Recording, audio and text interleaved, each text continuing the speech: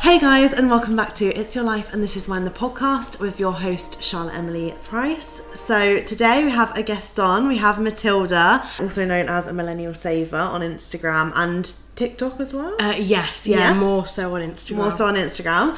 We're going to be talking about budgeting, personal finance, getting all of the tips and tricks from you, which is something that I need myself. So I'm hoping this will help out so many people, and I'm sure it will, because we don't get taught enough about this when we're growing up in school and just in adult life. You're just thrown in the deep end and just working out yourself. So would you want to give a little intro to you and what you do? I run a Instagram account called A Millennial Saver, and also on TikTok a bit, and I started the account probably just over a year ago, just sharing like personal finance, breaking it down in an easy, digestible way, and teaching us the stuff that we should have been taught at school, and just really enjoying it. And it's kind of grown so much in the last year, and it's just great to share those tips and tricks and have quite an audience. It's become a bit of a community as well, which is nice. Yeah, and it's lovely to see that you're doing something that's helping so many people, especially, I mean, we're going to talk about it probably a lot in this episode about the cost of living crisis and how that has affected pretty much everyone in some way, shape or form. Like, what you're sharing is helping so many people out there, and I love that sort of content. It's my favourite type of content where you're not only helping yourself but you're helping others in that process, and I feel like that's a beautiful thing. Thank you. But how are you, by the way, before we jump into... Yeah, good. Just rushed from work. Oh yeah, I really appreciate you coming straight from work. It's fine. It's fine. And I think it kind of, and I'm sure you find it trying to juggle social media and work and things like that. So all good. How are you? Yeah, not too bad as well. I feel just super busy the past couple of months, and I'm just trying to be grateful for it because I had a really slow start to the year. So I've gone from one extreme to the other, and I'm nope, I'm grateful because I was sad when I didn't have a lot of busy stuff going on. Yeah, I'm sure it comes in waves as well, and then it's just overwhelming, and then in the summer. But all is well. So I wanted you obviously to come on the podcast because you are very knowledgeable in the finance world, and I grew up in a working class household, so I feel like I've grown up struggling a little bit with money, and I guess it has brought out some great characteristics in me. I feel like I am very good at budgeting money myself, and I guess I've learnt that from being self-employed and just seeing my family also budget growing up. But I feel like I could definitely do with some more tips and tricks. And do you personally give out advice, offer a service? I don't at the moment. I more share tips and tricks. I am actually I'm going to be studying a financial accreditation, where I will be able to give out financial advice, but I put a disclaimer on a lot of my posts where I'm it's not financial advice, but a lot of what I post, it's kind of half breaking down personal finance and things that are in the news, and I always quote the news sources, and then it's also my own learnings and sharing tips and tricks that I've learned along the way, how I've saved on X, and I've just done I've got my car insurance coming up, and what I've done to bring down the costs. So sort of bringing your lived experiences and how you're saving and how that could potentially help other people out there as well. So from your viewpoint, what is the cost of living crisis? Because I think a lot of people actually just hear this phrase on the news, in the paper, on social media, bouncing around, and I feel like not many people actually know what the cause of this is. So the cost of living crisis refers to a scenario where everyday goods, everyday essentials like food and energy is increasing at a faster rate than the average household income, and then with it comes inflation. And inflation is a year-by-year percentage measurement of those everyday essentials and how much they have gone up by. So I'm sure many of us have got the BBC News, breaking news, inflation has increased by X percent. So in March, inflation was at 10.1%, which means that the everyday essentials, that price has increased by 10.1% as it was last March. And with the cost of living, there there's several factors that have impacted this. It's not just one thing pushing up those prices. So you've got things like the Ukraine conflict. We obviously went through the pandemic, and there was a lot of support given by the government. That has now stopped. You've also got a disruption of supply chain from Brexit, but also from COVID as well. So it's lots of several things pushing these prices up. There's not just kind of one pinpoint to that. Yeah, it's interesting to hear like you say that so eloquently, because I feel like I sort of know what the cost of living crisis is, but even when you explained it then, I was like, oh, I would never have like thought of putting all those things together, and that's what it is, like, which sounds so stupid, but I'm going to be honest, because I feel like a lot of people listening will also feel the same as me. Like, they'll be like, oh, I didn't know what that was either, and feel a bit almost embarrassed because I don't know financial terms in that way. And like I like that you break it down without the shame as well on your page. And it's funny that you mentioned the word embarrassment, because I feel like that comes with things like this and personal finances. There's this, almost a lot of people feel uncomfortable that they can't ask those questions because they feel like, oh, people talk about it, so everyone must know about it. But it's good to, we shouldn't just accept. And I think the energy crisis is one as well. Yeah. I'm really shocked, to be honest, at the lack of conversation around finance. Like, I think I shared in the plan with you that I can't believe, like, I'm so open talking about sex online, other like more private personal things that a lot of other people won't share. Like, obviously that's a bit extreme, like me talking about sex and pleasure online, but I won't talk about finance. Like, I think that's so bizarre, like, because it's not really seen as a physically private thing, but I think so many people are so discreet when it comes to it, and it makes it harder to have these conversations or know what the fuck's going on with your own bank account, or like what's a good thing to do, what's a bad thing to do, like, completely agree. There was a report I read a couple of weeks ago where it was like it was a poll, and more people were comfortable sharing their body count than their personal finances. Like, it's just mad. But it's and I don't know whether it's, I think it's that we weren't given that education at school. I think there's probably a generational thing, and I don't know if you had it with your parents, but I think growing up it was quite rude to talk about personal finances in a way. And I still sometimes, and I shouldn't, but there's still this in me where you shouldn't be so open with like friends of personal finance, but like it's not a taboo subject. Like, we should be talking about it, like, we should be sharing like our own experiences. And I can see also why people are private about it as well, absolutely. Like, I'm not saying we should all start talking about our income and everything, because I do think money can actually bring a lot of evil into this world in some senses. So it's that balance, not showing off. Yeah, exactly. You feel like you're showing off, you're talking about it, but then you also want to speak things through and be open that comfortable conversation with like close family members or partners and things. Like, I'm so open with my boyfriend about my earnings, because I literally don't, like, we share everything. Like, there's not really probably a healthy balance at all. Like, we share every single intimate detail, so I don't care. I also share finance stuff with my friends because I work in social media, self-employed. I like, no one knows what to charge because it's all still a new industry in a way. So it's like, the only way we're going to be able to price ourselves without undercutting ourselves, but also being reasonable to the brand as well, is by talking and discussing this stuff with each other. Otherwise we're doomed. And it's working together, isn't it, on that? So I do see that there needs to be conversation, but maybe with people around you. And I don't mean like broadcasting it on the podcast. I'm not going to tell everyone how much I earn monthly. I mean, I don't know myself, but like, like you said, there is a boundary. There's a cut-off point where you're like, I don't want to brag, or I don't want to seem like I'm bragging, even though I'm just trying to discuss stuff. So what was the reason? Was there like a point where you were like, I'm creating this account to help people because of this reason? Or was it just more of like, oh, I should probably start sharing this? I don't know if there was like a pinnacle moment, like... So I've always been interested in saving from a young age.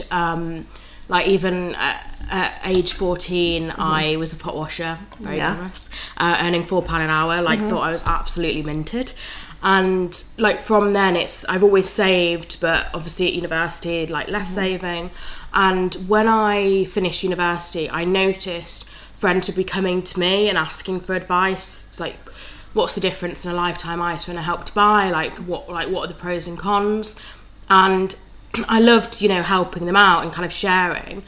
And it kind of came about through there. But also in COVID, I did a side business and had a social media account with that, and it was promoting a new product, but it was working with friends on it. I was like, I really want something that I can own, and I was like, what am I most passionate about? And it is personal finance. And I don't know if you know the Instagram account Simple Politics. So I love how they break politics down in that digestible format, and that's something that I wanted to do with finance, because online, like, you can come across stuff and it feels so overwhelming, and you just need to like understand it in an easy way. Like, it just, sometimes finance can seem way harder than it is. I feel like it's good to take inspiration on, like, how you've just said the politics thing, like finding your niche and using that and tailoring it in your way, and like you've just built this like amazing platform where you share all this great advice, and I just feel like it's so cool. Like, you definitely need to check out Matilda's page, because I was just like reading through it, I was like, wow, this is amazing, I'm going to learn so much. And I feel like, it's less daunting than seeing a massive article, like a scientific article with all these stats and crazy statistics and all these words thrown around that you see a lot, but you're like, I don't fucking know what that means, that's too intense and overwhelming. And then coming to your page and being like, oh, this is broken down what inflation means, or you know. Yeah, definitely. And it's quite an engaged page where a lot of people ask questions, and even, you know, if I post something, like, people add their opinions or they add extra to it, and you can see people responding and reacting, and it's, I think something like that, I'm asking those questions as well, like that there's a space where people feel comfortable to ask them. That's what's amazing, that you've created a safe space where people can come out of their comfort zone and start talking about finance publicly. I mean, you probably get DMs as well, of course, for people who don't feel as comfortable and still hold that shame. I know you mentioned as well that you have faced like struggles with gender discrimination sort of thing when it comes to talking about like budgeting, finance, savings. Would you be able to share like any of your experiences with that? Because I feel like as women, we're very much just kind of pushed aside a bit when it comes. It's a very male dominated industry. I like, you'll probably have seen on my page, like it's very much tailored to women. I think 97% or 96% of my audience are female, and it is because, like, growing up, there have been a lot of moments where I feel I was disregarded in conversations because I was a woman.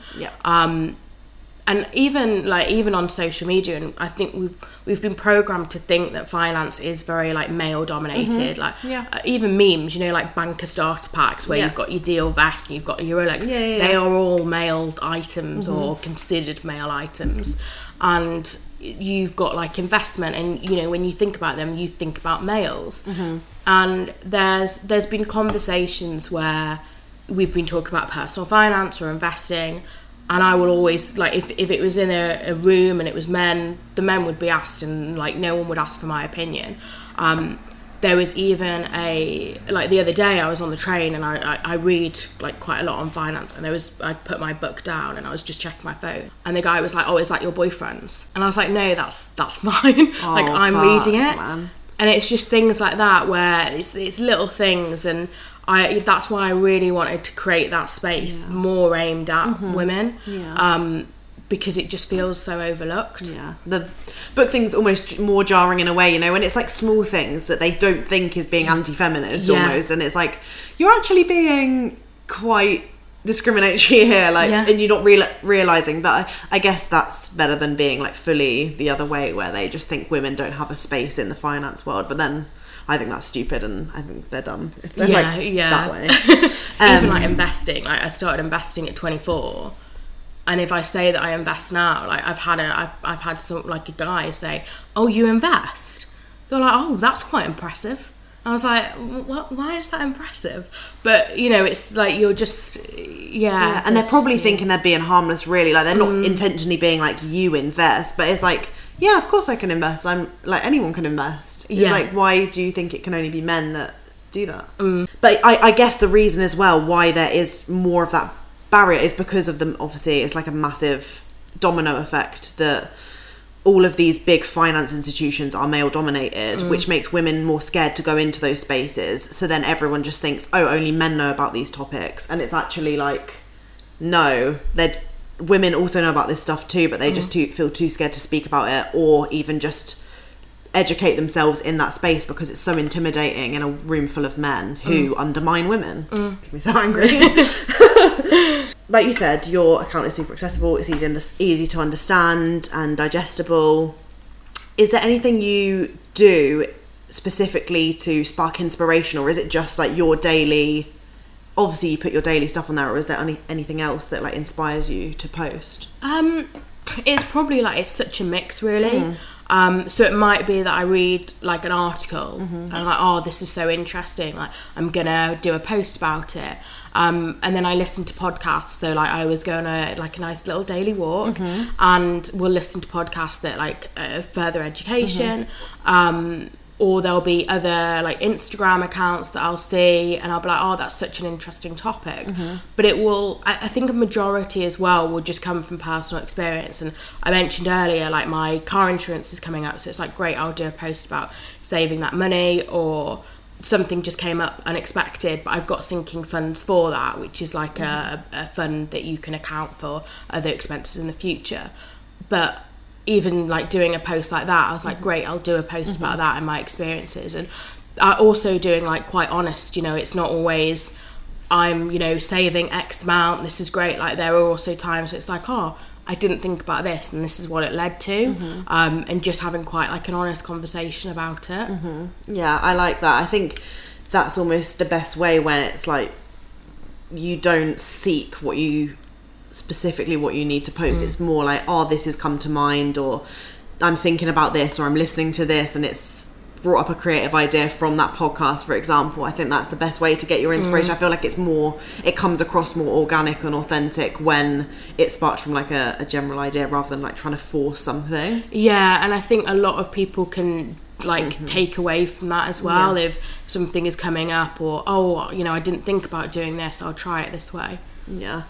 So I'm guessing you're pro, we should be teaching kids in school about at least budgeting a little bit more, even just some of the less intense, in quotation marks, things about finance, like budgeting or saving tips, like something that would actually help kids understand some of these terms more, or even be able to start saving from a younger age. Yeah, completely. Like there's two things that absolutely blow my mind. The first thing is we leave school and we go into further education, or we go straight into a job, but at some point we go into a job and we get this salaried amount, but we haven't been taught what to do with it. Like we don't understand the basics of personal finance. We don't know how to budget. We don't know how to manage our money effectively. We don't know the importance of a pension or what index funds are. And there's so much that I feel like we should have been taught at school.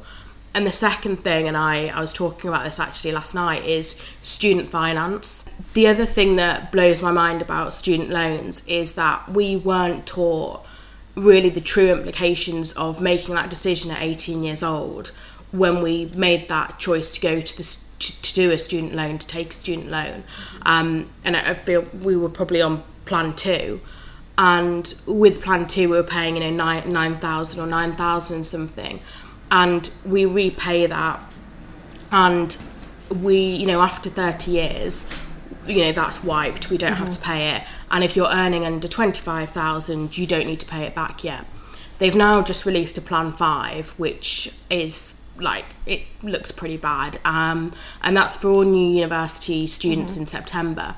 They now have to pay back at 25,000. We had to pay back at 27,000, but also they have to pay back over 40 years, so it only gets wiped after 40 years. So they're essentially paying for another 10 years. So for their whole working life, they will be paying back that student loan. And another thing is we weren't taught that it was a floating rate loan, which means the interest rates can change whenever. And it's just, I think it's something that riles me up a bit. Of making that decision at that age, there just should have been more about that decision and why, and other available options. So I feel like there are now around apprenticeships, but I know when I was making the decision for university, it wasn't anything to do with finance. Mine, I wasn't really thinking about how much that would affect me in the long run. Like you said, being a kid, you're not thinking about in 40 years time I'm still going to be paying this money back. Like, it's deceiving is the word that I was going to use. I feel like it's very deceiving because no one like tells you exactly how it is. Even teachers at school, like, I don't really get why they weren't telling us either.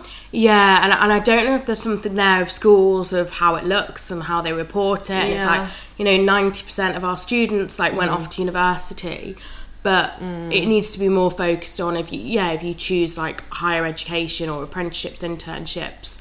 But yeah, I definitely wasn't taught about the implications. No, I think that would definitely be a good place to start if they're going to cover finance in schools at all, or if they are maybe a little bit more now, I don't know, but I haven't heard anything about it.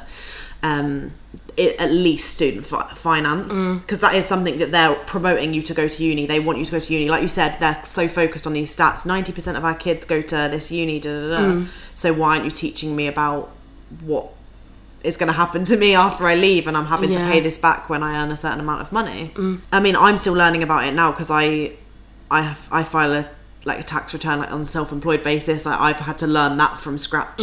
Luckily, my dad's been a sole trader for most of his life, so I've got like tips from him. But if I didn't have him, I would literally be just trying to learn online or something, or trying to get in touch with a financial advisor. I don't really know what to do in that sense too. I've got a lot of friends that have family accountants, and I'm like, I don't know what that is. I don't know what that means. Like, I've never been able to have an account. Like, my family don't have an account. I don't know what you're talking about. You know, so sometimes I'm like, oh my god, am I like really behind everyone else? But I just feel like it's not my fault. But it's interesting that you say that, because, and you mentioned it before around your family were from a working class background, but they were very good at budgeting, and that your dad's helped you like understand about, you know, repaying back student loan.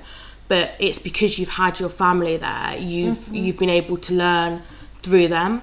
And growing up, that's such an important, you know, your political views, your financial views, a lot of that is impacted by, you know, how your mum or dad or both, you know, have a relationship with money. And because we weren't taught personal finance at school, we are reliant on the behaviours that our parents have, and a lot of how we probably see money is because of our behaviours. So it might be if, you know, a mum or a dad or both were in debt growing up, you might see debt as normal, or you might see the impact that it's had on your parents, and actually you hate it, but it's because of how you've been brought up. That's so interesting. Like, exactly how you said, you could go down that route where your family have been in debt, and you're like, oh, that's fine, like, I can just be in a bit of debt, like, my family seemed to get by, we got by, but you don't know probably the deeper situation about it. And then you've got the other people that are scared shitless of being in debt because of their family situation, and they do the opposite and work as hard as they fucking can, or obviously that's not always the case, like just working as hard as you can to get more money, but trying everything in their power, I guess, to stop that from happening where they are in debt. Right, so I'm going to go and have a look at some of the polls that I popped up. The first one being, what do you wish you were taught about personal finance in school? And we've got pensions, how to create an additional income stream, investing, and how to manage your money. What do you think will be the top answer? I think how to manage your money. 80% said how that's to manage crazy, your money. isn't it? That's mad. But it is, you know, you get this income after school, and you don't know how to manage it. That's so interesting. And the fact that investing and pensions are 10% each as well, with nothing on the additional income stream, I think that just proves that we don't know anything. Like, do you know what I mean? It's like the basics, how to manage my fucking money. The pensions, which we should know more information about. And investing is more, obviously, before you start adding that additional income stream, it's like learning a bit more of the basics of... Yeah, and it's interesting because although it's 10% in investing and pension, is that because you don't know enough about it, that you want to know more about how to manage your money, because you see that as the important part? And because like pensions are, you know, they're so important, and they need their, you know, to build that pension up and have that security. Same with investing, you know, how to save. If you've built up savings, do you put it in a highest interest savings account or invest? But it's interesting that the how to manage your money effectively is the 80%. And it shows the importance. It really, really does. Have you got any top tips to manage your money? Like, and I mean, that's a very broad topic for me to just ask and put you on the spot. Is there anything maybe that springs to mind that could help someone out? Yeah, so I'd say like the first thing with managing your money is understanding your money and how it works, where it goes. And I'll talk about a couple of budgeting methods, but when you get your income, so let's base it on you've got your monthly income, there are a couple of different budgeting methods that you can use to see where you want to kind of put your money. So the most common budgeting method is called 50-30-20. So 50% goes towards your needs. So what must you absolutely spend on that monthly income? That might be rent, mortgage repayments, groceries.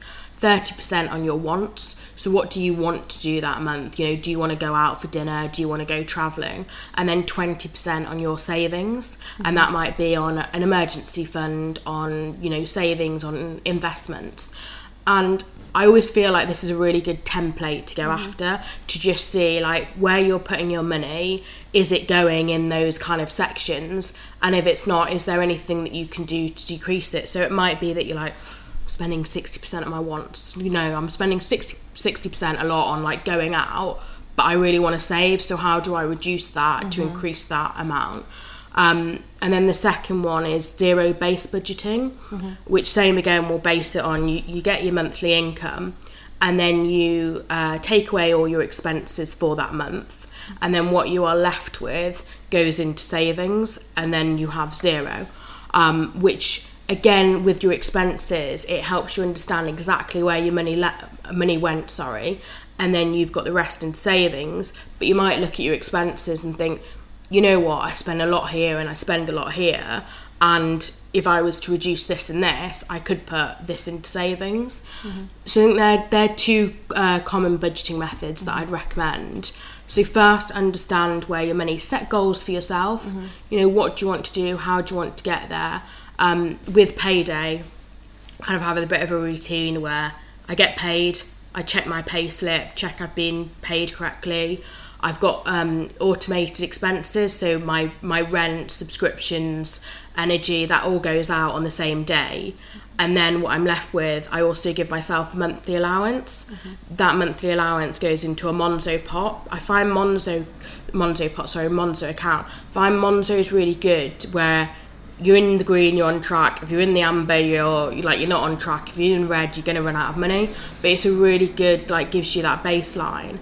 And then I put, X amount into savings. Yeah. I was going to say, especially if you're like a visual person that gets a bit overwhelmed by numbers in whatever form. I think some people aren't very great with numbers or try to shy away from them, and that could cause financial issues. But even that colour code system, I think is so helpful, and I love Monzo for so many reasons. So as soon as you said that, I was like, yeah, that's a great thing. I think not many people actually know about accounts like Monzo as well and how great they are. Yeah, I love it for going abroad as well. And I think also think about your money as well in the present, how you can manage it, but also in the future. And two things to think about, and especially in the climate that we're in at the moment, and I know there's been a lot of layoffs recently, sales are down for some companies, is one, your emergency fund, which, if you were to lose your job tomorrow, have you got an emergency fund? Have you got 3 months worth of salary to help you when you need to look for another job? So I'd think about, if you don't have that already, building that emergency fund to give you that cushion and that comfortability, so that if the worst case scenario was to happen, you've got that there. And the other thing is sinking funds, and I talk about sinking funds so much, but again, I do it in Monzo in pots, but there's a feature in Monzo, and I think there's a feature in Chase and Plum for this as well, so if anyone's with any of those accounts. But you have pots, and you can put a pot of money into it. So a couple of sinking funds I have is hair, if I want to get my hair done, travel, a fun fund, MOT. And what you're doing there is it's a strategic way of saving for a future expense. I even have a Christmas pot, and I will put a certain amount in each month. So, for example, my MOT is the worst time of the year. It's on the 28th of December, and Christmas, socialising, I've done everything. Don't have much money, but you're not taking it out that month because I've already put that amount away over a year period. Yeah. So I don't feel it in that budget. And I'd say that really helps if you are trying to budget.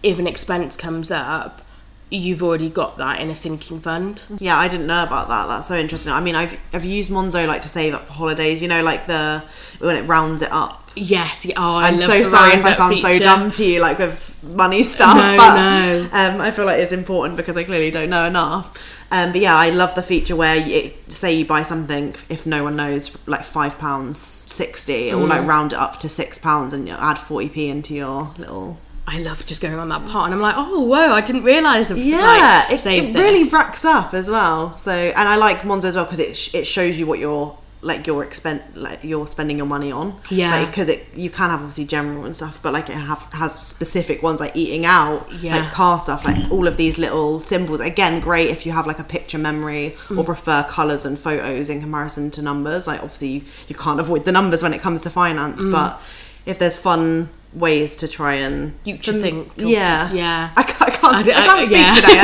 No, it happened earlier. I was like, I can't function sentences. Hopefully people listening will just know what I'm talking about. That was the first question we were talking about, right? And then the other one that I popped up was, what are you most concerned about with the cost of living? And we've got food, energy prices, job security, and other. I've just left other open, and I think I had a couple of DMs. What do you think the split is for this? I think food and energy are top, and then job security. Weirdly, there's not 0% for job security. Maybe people jump to conclusions, because sometimes I think if I put food at the top or something, they'll be like, that's what I'm worried about right now, and tap it, and then didn't read the rest of the questions, because sometimes I do that. So I'm thinking maybe other people do that too. So food is 43% and energy prices is 57%. And then I have a few DMs, but maybe they just didn't click the other option. And it's all about tax. Oh no, that was to do with the other question, I think. But yeah, that's really interesting to see energy prices at the top answer. People's concerns. I think it's been in the it's like you mentioned with the cost of living. It's been in the news a lot recently. People talking about it, but it's like, what's the impact? And you know, people are worried. I mean, I live alone, so it's just me paying my energy bill, and I've been quite conscious with it. And I think if you are worried about your energy bill, I know that the government, the money that we were receiving has drawn to an end. What I will say is that energy prices are going down. With the way that energy prices are worked out, it's kind of a 3-month lag. So we will start to see them coming down. But if you are a bit concerned about energy, there are a few tips that kind of I've learned to bring down my prices. So the first thing, and people are going to laugh at me for this, and my family always dig me out about it, and I did an article in the newspaper and it was mentioned, and they just keep bringing it up, but I go to the gym and I go swimming, and it's like 5-minute walk from me, and like for swimming I always have a shower after and wash my hair like there, but I still do it to the gym, so a lot of my showers are at the gym. And like my family were like, yeah, you always, that's how you save going to the gym. I was like, I've actually saved so much just even showering at the gym. And I got a smart meter installed, so you can see like what's causing the most. And when I was having a shower, it was like going up by £1. So I was like, well, if I can have a shower at the gym, then I'll just do that. Like, it's 5 minutes down the road. Absolutely, no laughs about it. That's such a clever idea. And also, like, if you're doing washing, like, make sure you're, putting the full amount in. If you can, like, turn, 2 loads into 1 load. Also, there are, for certain people, it might be energy is like a lower price in certain periods. I would check that out with your energy provider, but maybe use it at that. I would also, there's energy saving sessions, which I know Octopus do, and I think some other companies do it, but you can also like take part in them and get money back. And like using an oven, if you've got an air fryer or you've got a slow cooker, they're more energy efficient. LED lights, they're more energy efficient. So things that can be a bit more efficient. And they say, I forgot what the saying was, but it's like heat yourself, not the home, or heat the anyway. I forgot what it was, but especially in the winter, I was like putting my Oodie on, like making sure I was really as warm as I can be, and if I was, then I'd obviously put the heating on, like I'm not going to freeze myself. But it's little things that will make a difference, and all those little things will build up. and especially with the rates that they were around the winter period. Yeah, definitely. If you've got cozies, like fluffy things, like I'm absolutely putting them on instead of turning the heating on. Do you know what I mean? Like, why not? But then, like you said, you can't freeze yourself as well at the same time. I was literally going to ask you as well, are there any standout tips or bargains you found with the current cost of living price? And I mean, you've just named like a ton of ways, I guess, that are cost efficient. Is there anything else specifically? I know you do your Aldi price matches, and well, not just Aldi, but loads of other brands that I've seen recently. You've done a lot of like Aldi ones. Yeah, I do like a lot of dupes. And Aldi's just amazing for dupes. I'm so glad there's not one close. I always go to Lidl, but yeah, I wish there was an Aldi close to me. Some of the stuff though, like I go in there and I see the dupes and I'm always like face palm, and I'm like, Aldi, how can you get away with this? Because it's like so similar to the actual thing. But I know food was mentioned quite high up. So a few tips on food is the first one is shop non-branded if you can. Obviously sometimes people are like, Nutella is life, I can't swap that. Or like ketchup. I always find like Heinz ketchup is just like the best. I'm like that with mayonnaise. But then everything else, like I literally couldn't give a shit. Like as long as it doesn't actually taste of nothing. Like you know, I guess that is a privilege to say, to be honest, but like if I can, then I will just go non-branded. Yeah. And like Aldi and Lidl are the cheapest supermarkets, which the provider, like they've done report after report, especially of these last couple of months, which Aldi and Lidl are always the cheapest supermarket available. The other thing is be loyal, but to everyone. And what I mean by that is that if there's any loyalty cards, do it. So like Tesco, you've got your club card, like take advantage of that. Coffee, if you're going to like Starbucks or like Pret, the loyalty cards, like take advantage, because even if you're not having like a coffee all the time, when you go in there, you never know when you could get a free coffee. I would also, there are two apps called Shop, I can never say it, Shopmium, which is Shop MIUM, and Green Gin, which is green, and then gin is JINN.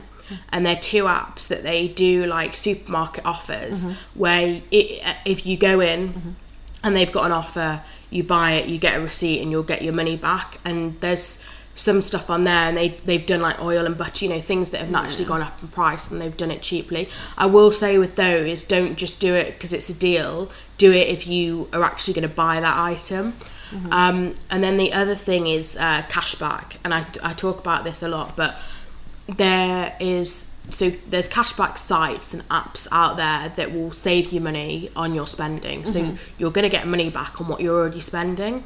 And the way that cashback sites work is you will link your bank cards, and it's very secure, it's all approved, and they will share a certain amount of data.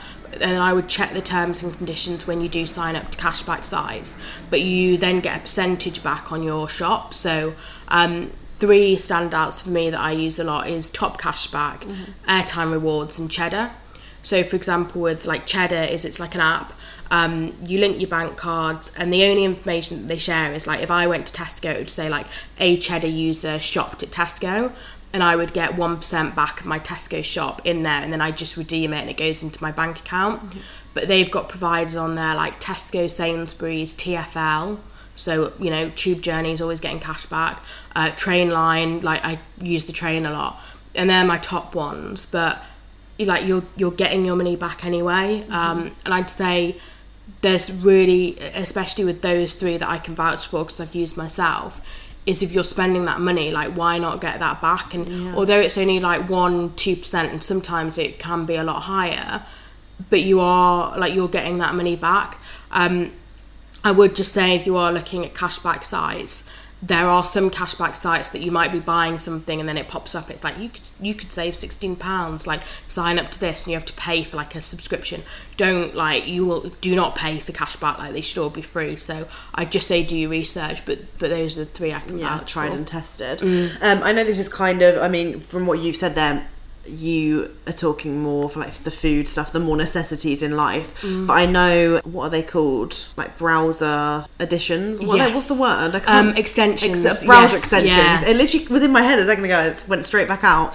I have Pouch and Honey that I've used, and they're amazing. And like my mum didn't know about them, and I was like, I thought they were quite more commonly known about than maybe. Yeah. maybe I thought. So if anyone doesn't know about Pouch and Honey, you can just download them for free. They're again safe, and you can just pop them on your browser, Google Chrome, Safari, whatever. And Top Cashback is a browser extension as well. Right. What I actually do, and I'm a bit sneaky, is I use Honey to get the promo code, because you know it finds the best promo code, but I find Top Cashback offer a higher percentage. So I did get the code, and then I go on Top Cashback to get the higher percentage back, but also use the code that Honey's found. Smashing it. It's just a bit, but Honey, I love Honey. Yeah, I feel like that would be the perfect sponsor. Like, hi, now this is sponsored by Honey. But no, they are amazing, and I feel like I discovered them through like YouTube ads or something years ago, and I was like, wow, this is amazing. I thought it was dodgy at first, and then it basically gives you and finds the best promo code that's functioning. Yeah, I mean, free money, like you naturally just get alarm bells, don't you? Yeah. Yeah, you're like, but it's amazing, and it saved me so much money over the years on more wants, like maybe clothing or makeup or just other things in life that aren't obviously necessities. But I guess they probably could save on some necessity websites, maybe like Boots, Superdrug, maybe like so hygiene things. I think Boots is on airtime rewards, so you can save that. Top Cashback they have a lot. They have probably the widest range.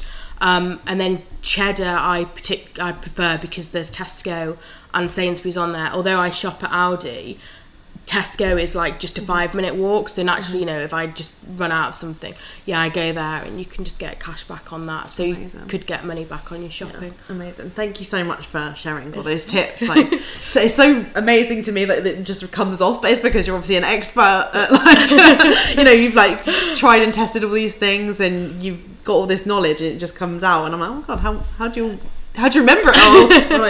It's like with anything, isn't it? Like, you just remembered. What is one piece of advice then you would give, say, to your younger self that didn't know much about finance? I don't know what age that could be, maybe before you started getting really into it. I know you said you have always been into it to some extent since you were 14, did you say, like when you had your savings and things? But is there anything you would be like, you need to do this sooner than you have done? Oh, this is a really good question. Sorry. There's like a few things coming up. I'm going to do one that's a bit broader, but it's don't like buy stuff to impress people that you don't really like. And I feel like now, as I've grown older, I've got more comfortable with myself and like I've got more confident. Yeah. But, a few years ago, and especially like when I was younger, I wasn't that confident, and because I wasn't confident, I felt like I had to fill a gap to like look and seem cooler and better. And because of that, I like spent a lot on stuff to try and impress people that I didn't, like, looking back, like they weren't actually nice people, and I don't know why I was trying to impress them. And I think as well, it's hard now because a lot of social media and Instagram is there are created feeds, and there are Instagram accounts that are very like refreshing and honest, like your account. But there are accounts that have, lots of like filters and have definitely chosen, and they're only choosing to be one version of themselves, which is like their best self, and they won't let you see anything other than that. And, they kind of buy you into this lifestyle of this is amazing and this is what I have, and, showing like the latest things. And it's just like, I think that's probably the biggest piece of advice. I think I spent a lot of money looking back on that and trying to impress people. Yeah, true. When you were just saying that, I feel like it's almost innate behaviour at school in a way where it's like you're trying to fit in. Like I was begging my parents to like buy me super dry coat when that was like a massive thing, and like I don't Jack know. Wills yeah, as well. Yeah, like I'm so horrible. Like why was I forcing my parents to pay for like something that I'd probably go off in like a couple months time, like because everyone's moved on to something new. Yeah. Just because you were trying to impress your peers. And I was thinking, that only happened at school. But you're so right. Like because of Instagram, I think you feel like I always buy like cheaper bags, still like good quality bags, but I would never pay for a designer thing because it's just not me. Like I don't find value in that. I don't know if that's because of how I was brought up or if it's just like a personal preference. Like I don't really care for it. But like in other ways, I've spent money, like you said, to try and impress people because they've got like a certain lifestyle, and you think you're gonna enjoy life more if you have these possessions, and it's literally just nothing to do with these physical objects. Yeah. And yeah, it's all about inner confidence, like exactly how you said. Yeah, exactly. I think there's like a lot of it stems from insecurity, and I know that's how I felt. And I was trying to portray myself as something that I wasn't, and as soon as you are comfortable and confident in yourself, like it does go away, and you're just like, well, I don't care what that person thinks. It's so weird that stops, because I'm still, I would say, pretty insecure in a lot of ways. But I really couldn't care what other people think of me and what I dress and look like as much. Obviously, there's still something in me, you know, like going out, like if I was to go to an evening event and I would feel the need to put makeup on and dress nicely, because I would be like, oh, everyone's going to think I'm gross. There is a tiny bit of judgment that I still think about. But for the most part, I'm not like buying designer bags or like wearing loads of certain jewelry, or, you know, that sort of typical stereotypical thing to try and impress others. Yeah, and I sometimes feel like it can just look a bit cheap. Like I think it's preference as well, but I love, like, you know, when someone's got a real like original style, and you're like, you own that. I love it's that. so weird that it's all celebrated now, but you got mocked if you were different at school. Yeah. Oh, shudders. So before we go, thank you so much, by the way, for sharing all of those amazing tips. I've got a question from my previous guest who I had earlier, and she was actually like a really spiritual person. It's someone that I have never spoken to on that level before, because I'm not really a spiritual person, so it was really interesting to hear their like take on, I guess, life and how they live. And their question was, have you ever, like, even as like a kid, did you ever used to think you were like psychic, or have like psychic tendencies, or pretend you were like a witch or a wizard or anything like that? Yeah. I was saying, I used to make potions and stuff in my garden. Oh my god, I did. I think it was my Harry Potter obsession that made me do that. Well, I got like at Christmas I got like a potion book, and like it was like mud and stuff. It was when I was very young, and I was like there like mixing it. And also, when I was younger, I struggled with hearing, and I used to have a hearing aid actually, and like I've grown, like my hearing has got better over age.